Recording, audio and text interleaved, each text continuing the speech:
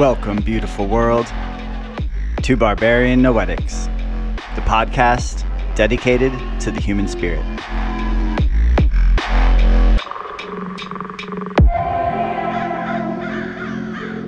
I'm your host, Conan Tanner.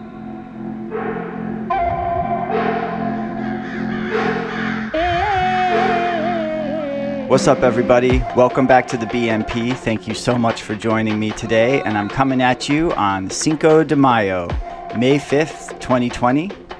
And some of you may know, some of you may not, that the real kind of meat and potatoes behind Cinco de Mayo is not just a bunch of,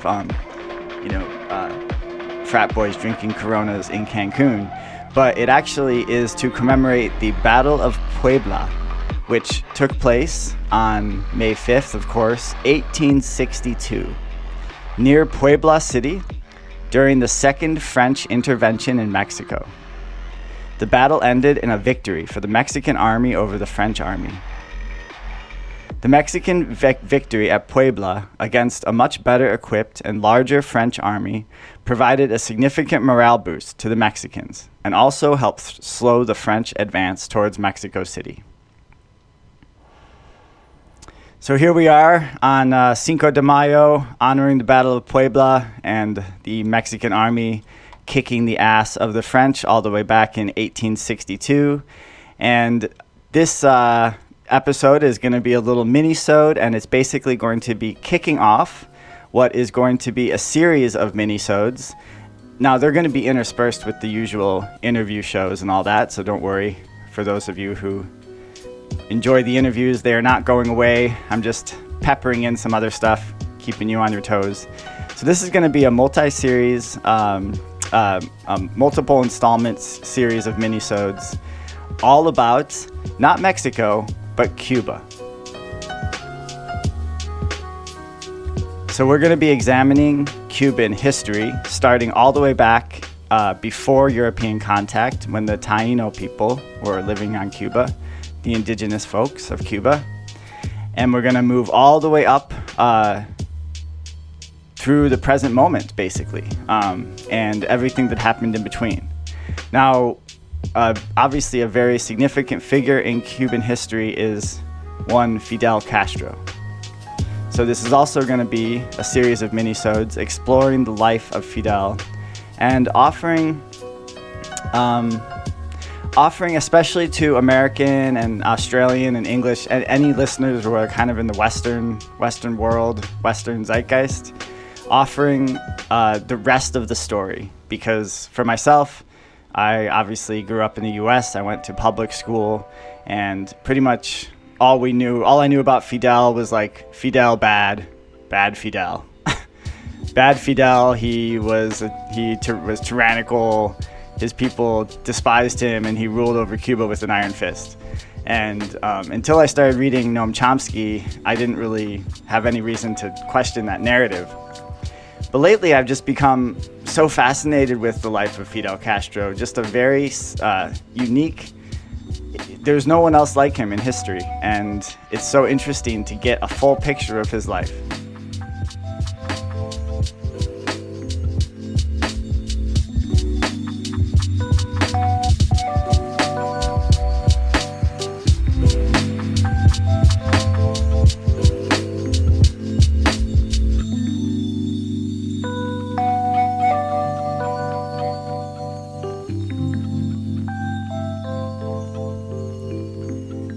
The following is the original audio of a speech Fidel Castro gave in 1966 to a large audience of Third World revolutionaries. He speaks in Spanish, so this is the English translation of what he says, and then we'll go into the clip. We revolutionary Cubans understand our international obligations. Our people understand their obligation because they understand that we face a common enemy. The enemy that threatens Cuba is the same enemy that threatens everyone else.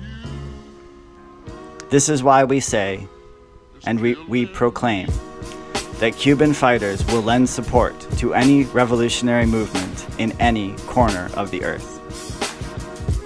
And as we're going to get to in this, as this series continues, you're going to see that he was a man of his word, and he did support personally and send hundreds of thousands of Cuban fighters to support revolutionary movements throughout Africa, Central America, and South America, all through the 60s and the 70s. So here's the clip of Fidel in 1966.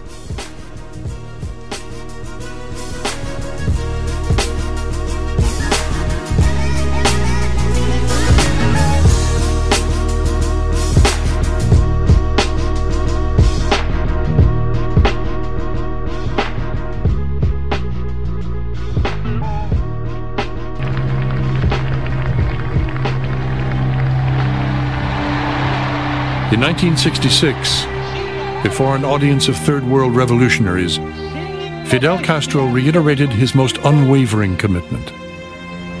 Así entendemos los revolucionarios cubanos nuestro deber internacionalista. Así entiende nuestro pueblo sus deberes, porque entiende que el enemigo es uno, el mismo que nos ataca a nosotros en nuestras costas y en nuestras tierras, el mismo que ataca a los demás. Y por eso decimos y proclamamos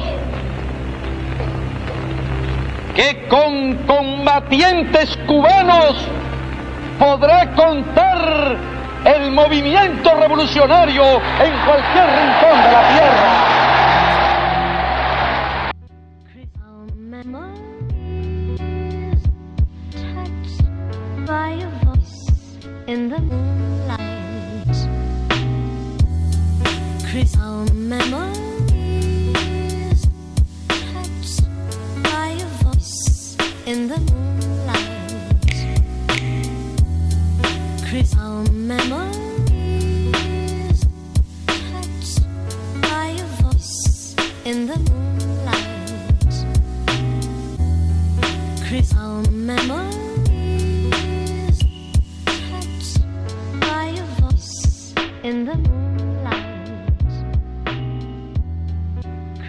So I'm listening right now to an audiobook.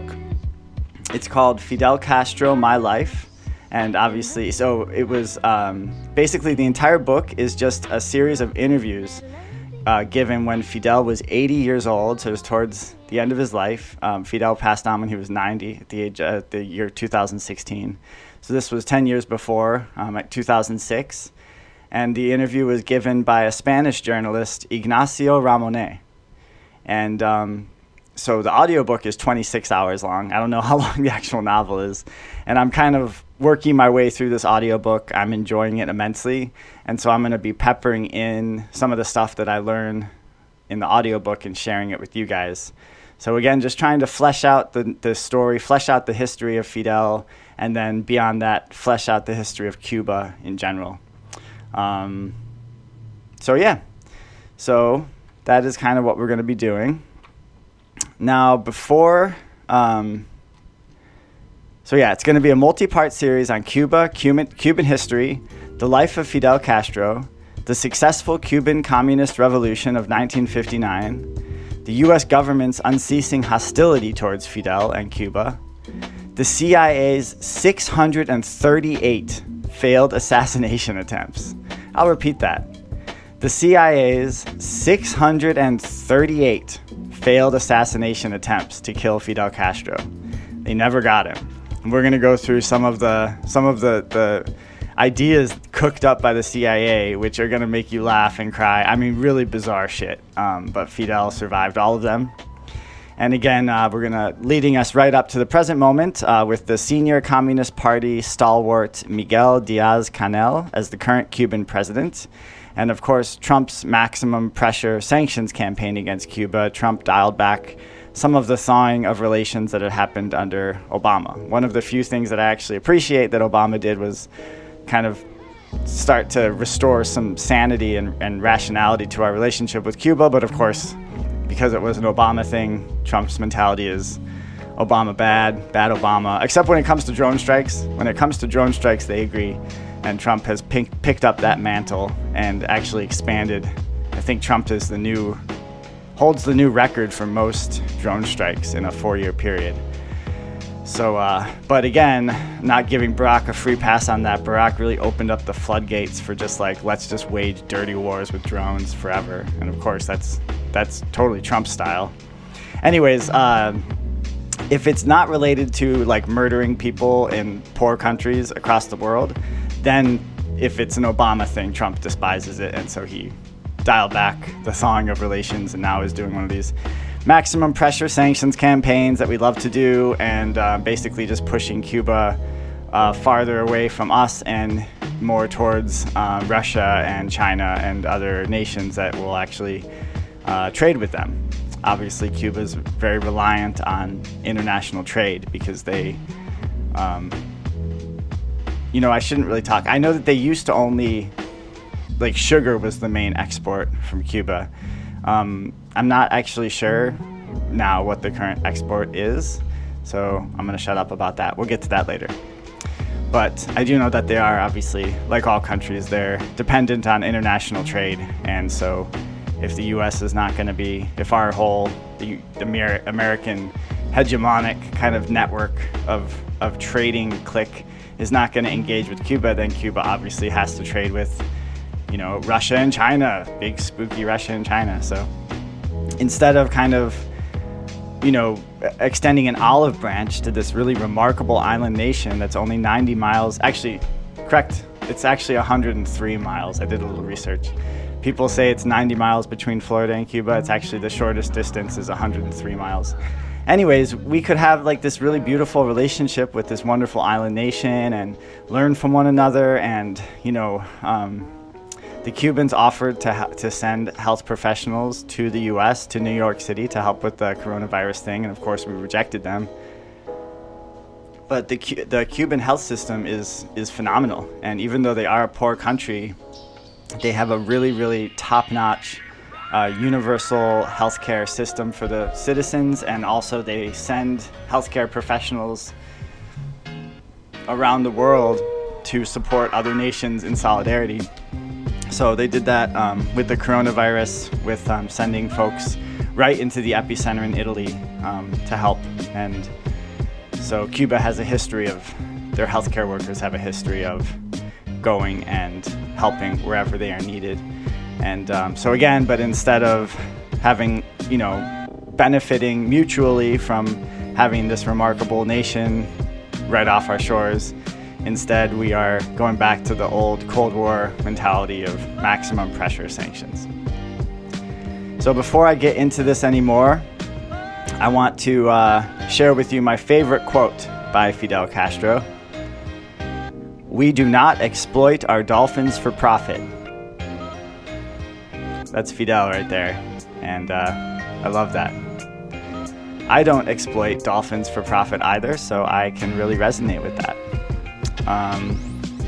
And so I came up with, this is a little bit non sequitur, but we're going to be talking a lot about, obviously, the Communist Party of Cuba, and so I wanted to offer alternative to, I know in the United States, we've been sort of conditioned and brainwashed to consider, even just mild democratic socialist reforms are like terrifying, as we saw in the Bernie Sanders campaign, but much less communism is like a 4-letter word, and Marxism is absolutely terrifying. So I was thinking that when you all are engaging in political discourse with people, you can just do a little verbal jujitsu, and instead of saying socialism, you say George H.W. Bush. Instead of saying Marxism, you say Ellen DeGeneres. And instead of saying communism, you say 2.5 Men. And in this alternate language system, capitalism is Geraldo. So I'm going to read you some quotes with these new semantics, and you'll see how much more palatable it'll be to the American psyche. This is a quote from Noam Chomsky. With the development of industrial Geraldo, a new and unanticipated system of injustice, it is libertarian George H.W. Bush that has preserved and extended the radical humanist message of the Enlightenment and the classical liberal ideals that were perverted into an ideology to sustain the emerging social order. See how much easier that goes down? Here's a quote by the man himself, Fidel Castro. "There is not 2.5 Men or Ellen DeGeneres, but representative democracy and social justice in a well-planned economy." Makes sense, makes sense. Here's a quote by Tony Jute. I started work on my first French history book in 1969 on George H.W. Bush in Provence in 1974, and on the essays in Ellen DeGeneres and the French Left in 1978. Conversely, my first non-academic publication, a review in the TLS, did not come until the late 1980s, and it was not until 1993 that I published my first piece in the New York Review.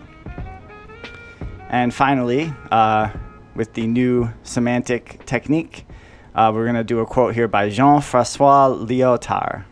I suck ass at trying to pronounce French names. I'm sorry, guys. Lyotard.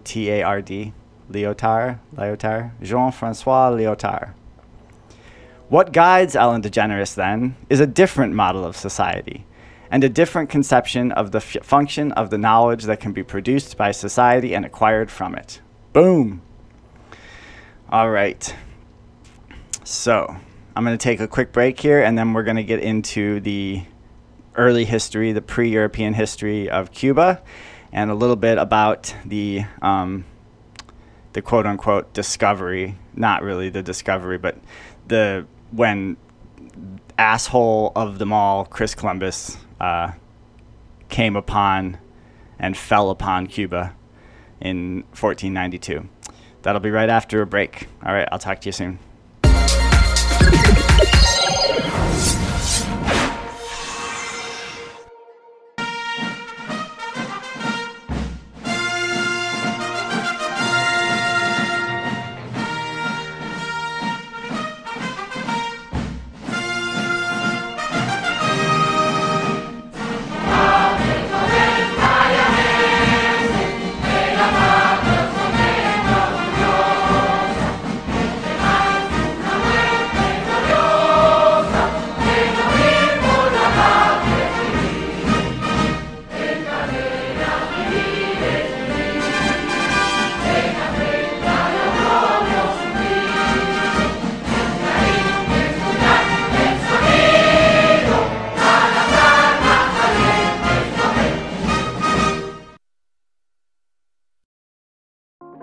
Vengo de un país, dicen, con oportunidades, que eso se lo venden a la clase media pa' que rico aspire y se mate por un pedacito de ilusión, que su vida en mansión se gane, pero se endeudan, disfrazan miseria, histeria que mantienen con apariencia y desfalcos a sí mismos por un bonche de egoísmos que no entiendes, te están utilizando para sus beneficios, suben servicios, devalúan moneda, a llegar a viejo no dan tregua, y en spot publicitario cumplimiento nulo de propuestas.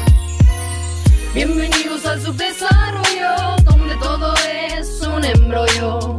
Bienvenidos al subdesarrollo, universo alterno transporta tu cuerpo.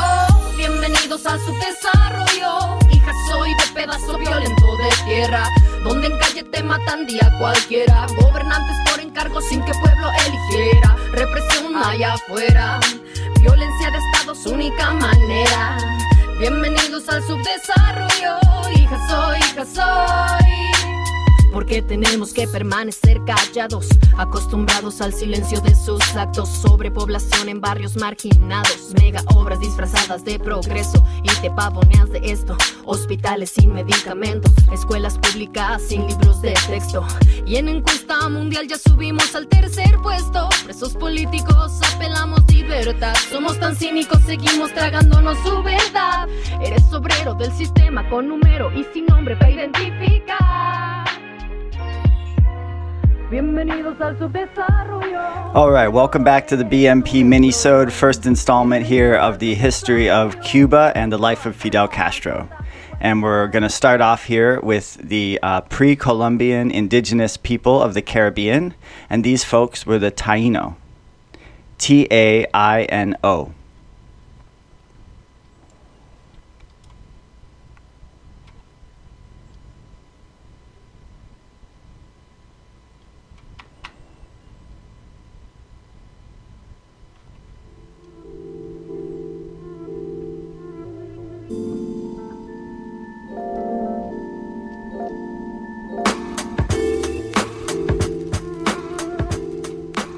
So there's two schools of thought that have emerged regarding the origin of the indigenous people of the Caribbean, including Cuba, the Taino.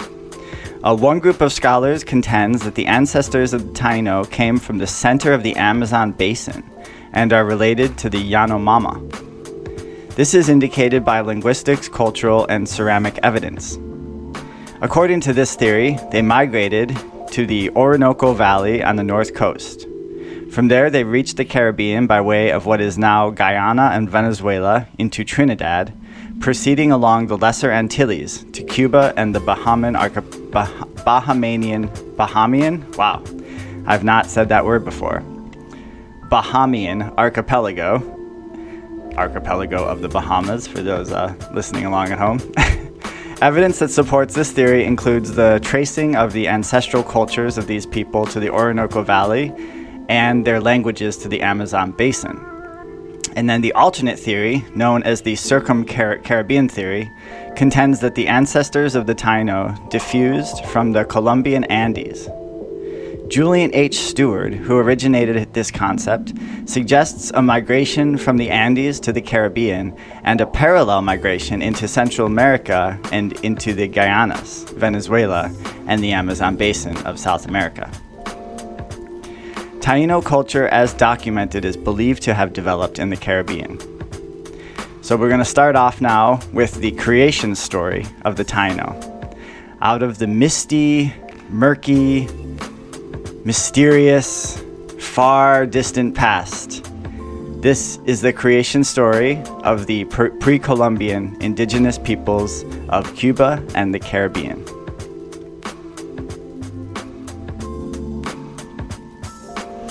The creation. In the beginning, Atabe created the heavens, the earth, and other celestial bodies. Atabe has always existed. Atabe was the original mother. Atabe was the powerful creator. But there was no life. There was no light. Everything existed as in a deep sleep. And so it was for a long time. Atabe finally realized that something was missing. She had two sons, whom she crafted out of magical, invisible elements. The two sons were named Yukahu and Guacar. I'm very, very sorry for the pronunciation, by the way. It's Yukahu, Yucajau, and Guacar, Guacar. Yukahu, I think that's how you pronounce it, Yukahu was preoccupied with the absence of light and life. Atabe was content because Yukahu could now finish what she had started. And Yukahu created the sun and the moon to illuminate the earth. He took precious stones from the earth and placed them in the sky. These stones helped the moon illuminate the night. The earth was fertile, and from it grew plants and trees. Yukahu then created animals and birds to live among the plants and trees. Then Yukahu decided to create something new, something different, a cross between an animal and a god. In this way, the first Amn, A-M-N, and soul was created. He called the first man Lokuo. Lokuo was happy on earth, with all the beauty that surrounded him. He knelt before Yukahu to offer thanks. Guacar looked with envy at all his brother had created. He stole away to a secluded place and did nothing for a while. But his envy overcame him, and he began to taint the creations of his brother. He changed his name, becoming the terrible god of evil, Huracan, or I guess Huracan. Huracan created the winds. That's interesting. So according to the Taino creation myth, is the terrible god of evil Huracan who created the winds, and I have an inkling that has to do with the destructive power of hurricanes. Sometimes he carried them with such force that they destroyed what Yukahu had created. He uprooted trees and killed animals. That would be the hurricanes. Lokuo's happiness turned to fear. He could no longer enjoy the beauty of nature. In addition to sending powerful winds, Huracan made the earth tremble. This was one of his favorite games. During one of the most powerful quakes, the American continent divided in two. This is how the Antilles came to be. But Lokuo continued living on Earth, and Yukahu created other gods to help him. Lokuo learned to create images of these gods, which he called the Semmies. Yukahu presented Lokuo with fire, and he learned to cook his own food. He learned to make cassava from yucca. But Lokuo lived alone on Earth. One day, inspired by so much natural beauty, he pried open his belly button and gave way to two beings in his likeness, a man and a woman. The man was named Guayuyona, and the woman Yaya. The descendants of these two people populated the earth. But the descendants of Guayurona and Yaya suffered immensely with the floods and strong winds that Huracan sent. And he sent evil spirits that caused problems in the lives of the people. These evil spirits were called Republicans. No, I'm kidding. The spirits destroyed the canoes in the river, threw stones upon homes, and hid the ball with which the people were playing. Now that's a dick move. That is a dick move. Hide the ball with which the people were playing? Come on now. They also brought illness and strife to the people. So that is how the Taínos explain natural phenomena and the origin of good and evil. The Caribs, who arrived from islands southeast of Puerto Rico, were evil, according to the Taíno. They were fierce warriors who destroyed entire villages and kidnapped the women. The Caribs were considered messengers of Huracan. And if Huracan sent the Caribs, perhaps Yukahu sent good people to help expel the Caribs. Therefore, when the Spaniards arrived in Puerto Rico, the Taínos, and this particular story comes from the history of Puerto Rico, so they're mentioning things from a specific Puerto Rican perspective. Therefore, when the Spaniards arrived in Puerto Rico, the Taínos no doubt thought they were sent by Yukahu. They were wrong. Interesting. I didn't realize that the Puerto Rican Taínos initially thought that the Spaniards were sent to help them fight off the Caribs. Anyways, so that is the creation myth. Let's get back into the timeline now.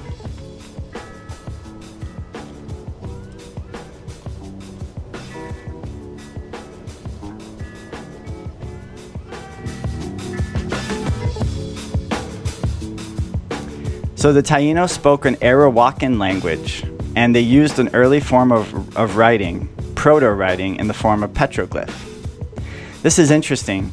Some words that they used, such as barbacoa, hamaca, canoa, tabaco, yuca, and huracan. Oh, I just put that together. That's the god. Huracan, that's the evil god. Have been incorporated into Spanish and English. So of course, Huracan is hurricane. That's where we get the name hurricane. So the word hurricane is a Taíno. It's actually the name of the Taíno god of evil. That's wild. And again, I've mentioned this before, but having lived through only a Category 1 hurricane on the Big Island, I can assure you that hurricanes are scary as fuck. And then yuca, or batata, is the sweet potato that comes from a Taíno word. Tabaco is a Taíno word, obviously now tobacco in English. Canoa is a Taíno word. that English is canoe, and then barbacoa, barbecue, and hamaca, hammock. So these English words all came from the Taino, the Arawakan language of the Taino people. Barbecue, hammock, canoe, tobacco, sweet potato, and hurricane. Interesting.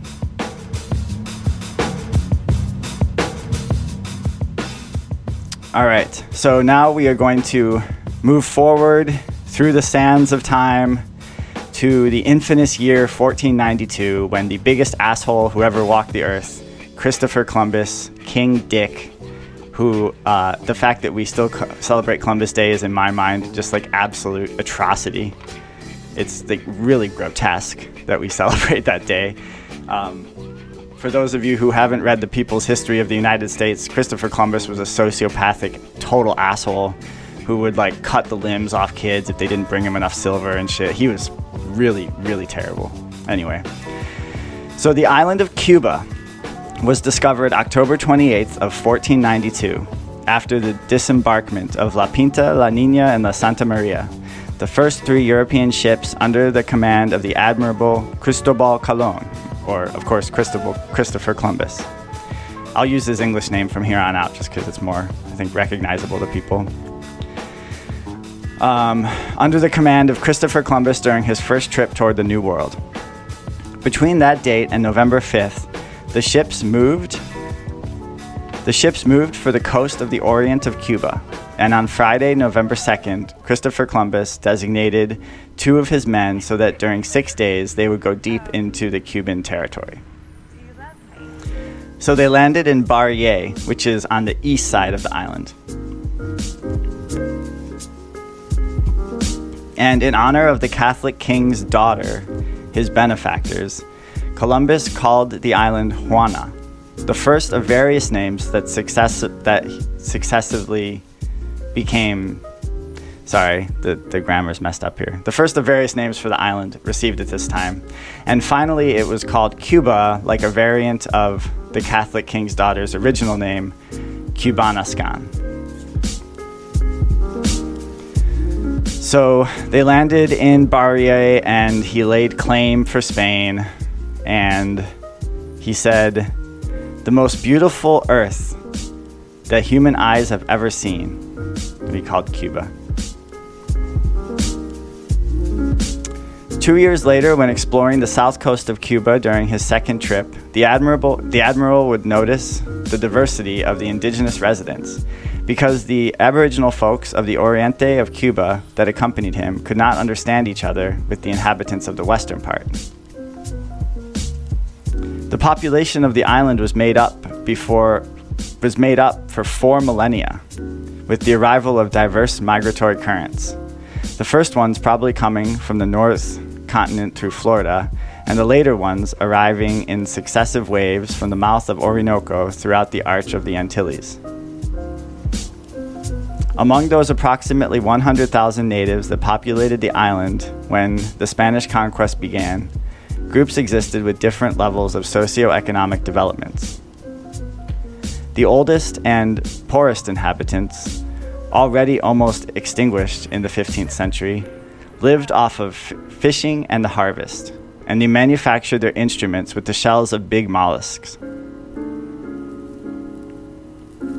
The more advanced group, those coming from South America, belonged to Tronco Arhuaco, were agriculturalists, and with their principal cultivation, the yucca, they made the cassava, food they could not only eat in the moment, but could also conserve. And they manufactured objects and ceramic recipients, and they possessed a varied... Sorry, I copied this article from, and I think it was translated from Spanish, so the grammar's all messed up, so that's why I'm kind of tripping over my words here. But so I guess there were, at the time, 1492, there were different types of people on Cuba. So it wasn't just the Taino people that we spoke of, but there were some other folks as well, indigenous folks. So now the story of the rebellion of Hatue. The situation for the Spanish conquerors became very difficult in Baracoa, which is on the east side.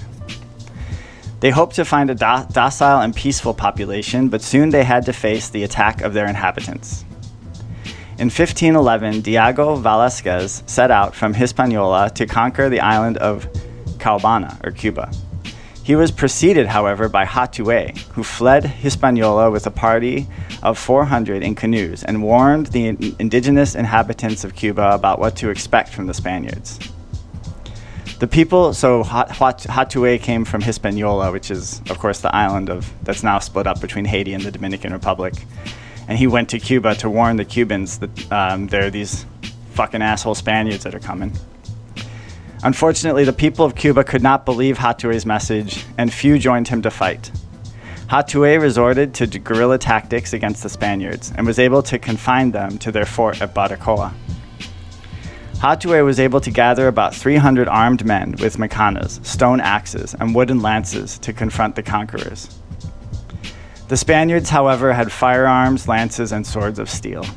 They were protected by shields, helmets, and meshes of metal, and they counted also with the horse and the tracker dog. This cacique knew the enemy's superiority that he would face. Hence, he began the tactics used by the Indians against the Spaniards. That is to say, they attacked the Spaniards for surprise and then disappeared quickly. Classic guerrilla tactic. However, lacking in the experience of military actions, these attacks were made with great shouting, which alerted the Spaniards, who responded with the fire of their weapons and unfortunately kind of annihilated the resistance. Eventually, the Spaniards succeeded in capturing Hatuey, and Velázquez wanted to give a warning to the Aboriginal people of the island. So on February 2nd, 1512, Hatuey was tied to a stake and burned alive at Yara. The rebellion of Hatuey constitutes the first manifestation of the fight of the indigenous people of Cuba against the exploitation of their rights to be free. So 1512, that brings us up to 1512. The Hatuey's rebellion is put down and he's burned at the stake. Then in 1526, the importing of slaves from Africa begins. And then there's not a whole lot that happens on the timeline until 1762, when Havana was captured by a British force led by Admiral George Pocock and Lord Albemarle. That was in 1762, but then in 1763, Havana was returned to Spain by the Treaty of Paris. And that brings us up 100 years pass, and then the first wars of independence begin in 1868, led by, the first war was from 1868 to 1878, and it was the 10 Years' War, 10 Years' War of Independence that ends in a truce with Spain promising reforms and greater autonomy. Unfortunately, as usual, the promises were never met. Then in 1886, slavery was abolished in Cuba. And then from 1895 to 1898, José Martí leads a second war of independence, and the U.S. declares war on Spain. In 1898, the U.S. defeats Spain, which gives up all claims to Cuba and cedes it to the U.S. So that's where we're gonna leave off today at 1898. So initially the Brits took Cuba for a little bit, then it was returned to Spain by the Treaty of Paris. Then about 100 years passed. There was a 10-year war of independence, ended with a truce. Spain made promises they never met. Then finally in 1886, slavery was abolished, and then a 3-year war in 1895 to 1898. José Martí leads a second war of independence, and in 1898, the U.S. also defeats Spain, and Spain gives up all claims to Cuba and cedes it to the U.S. So that kind of brings us then to the modern history of the American control of the island of Cuba. And so we're gonna start off the next minisode with kind of look at Cuba before the Communist Revolution. It's a very interesting story. I didn't know hardly anything about this, and I won't, obviously not going to get into too much of it right now, but basically before the Cuban Revolution, there was this gentleman, Fulgencio Batista, that ruled Cuba, and he was kind of like a tool for the mafia, and Havana was like the Vegas of the Caribbean, and it was like just corruption and, you know, lots of seediness, and all the money was going to the mob, and the people were kind of just being used as tools. Anyway, so we'll get into the details of that next episode, and until then, I wish you guys all the good vibes, all the love in the world. I hope you're hanging in there. We're getting through this, people. It's Cinco de Mayo. This quarantine is going to be over eventually, and this too shall pass. We're getting through it, and keep your head up. And the BNP is going to keep coming at you with entertainment for you. And we'll talk to you later. All right, bye. En el arte, la ciencia, el deporte, siempre hay una constante. La historia siente vergüenza, siempre antes de acostarse. La política y la guerra tienen algo en común. La verdad la cuentan los mismos y el objetivo eres tú. Siempre faltó la mitad, miro atrás y no están las que estaban siempre al lado, las que siempre faltarán. Mujeres que hicieron historia, mujeres murieron sin gloria. Buscar referentes en libros, en la escuela no tienen memoria. Hagan de Tesalia, la llamaron bruja por predecir eclipses, por conocer la luna. Ada Lovelace, matemática y visionaria, trabajó con los números y los puso en una máquina. Lynn Margulis habló sobre la evolución. Chinsi fue una pirata que comandó una legión. Pamela Linton Travels voló en paraguas contra griegos, romanos y egipcios. Estaba Cleopatra. J.K. Rowling se llama Joanne, pero vendió más al esconder su nombre real, como otras atrás que no se atrevieron a firmar por miedo a la hoguera. La iglesia, el Estado, la prensa, miedo que tiene cualquiera. Miedo que tiene cualquiera.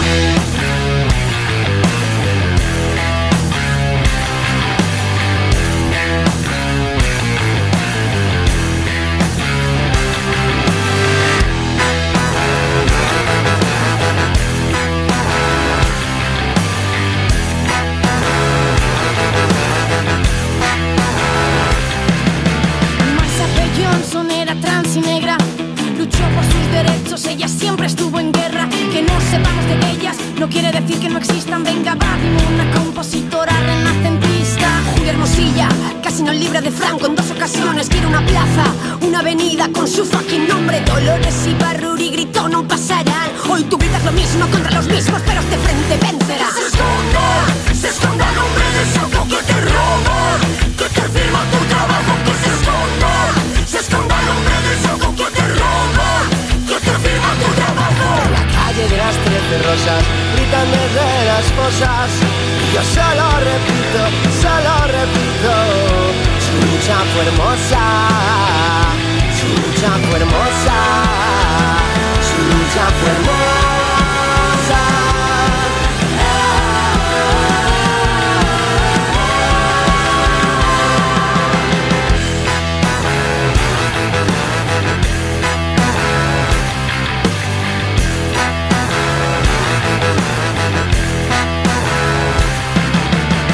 Nina Simone, Etta James, Billie Holiday, Janis Joplin, Edith Piaf hoy me ayudan a cantar. Violeta Parra, Mercedes Sosa, Chabela Vargas, con ternura y rabia en la garganta. Por mis ancestras, por mis abuelas, por las poetas olvidadas, por todas las nuestras. Les mando fuerza de vuelta, por mí, por mis compañeras transfeministas y anti todo construimos la revuelta. Que se esconda el hombre de saco que te roba, que te firma tu trabajo, que se esconda el hombre de saco que te roba, que te firma tu trabajo. En la calle de las 13 rosas gritan desde las fosas, y yo solo repito, su lucha fue hermosa. Nos acordamos de todas vosotras y vuestro nombre ahora es eterno. Lo gritaremos en la mesa, comiendo en las plazas de los pueblos, en las canciones y en los cementerios. Os nombrará hasta el mismísimo silencio. No es justo que tus sueños estén llenos de miedo, sostienen su relato mientras cae un agujero, contando con solo la mitad de las personas, creando sociedades enfermas y esto no funciona. Cuéntame ese cuento, que lo cuente la ñaña que ya escucha la abuela. Lo decía Emma Goldman, esa tinta si se borra con sudor y sangre. Las que sangraron las mujeres de la historia, las mujeres de la historia.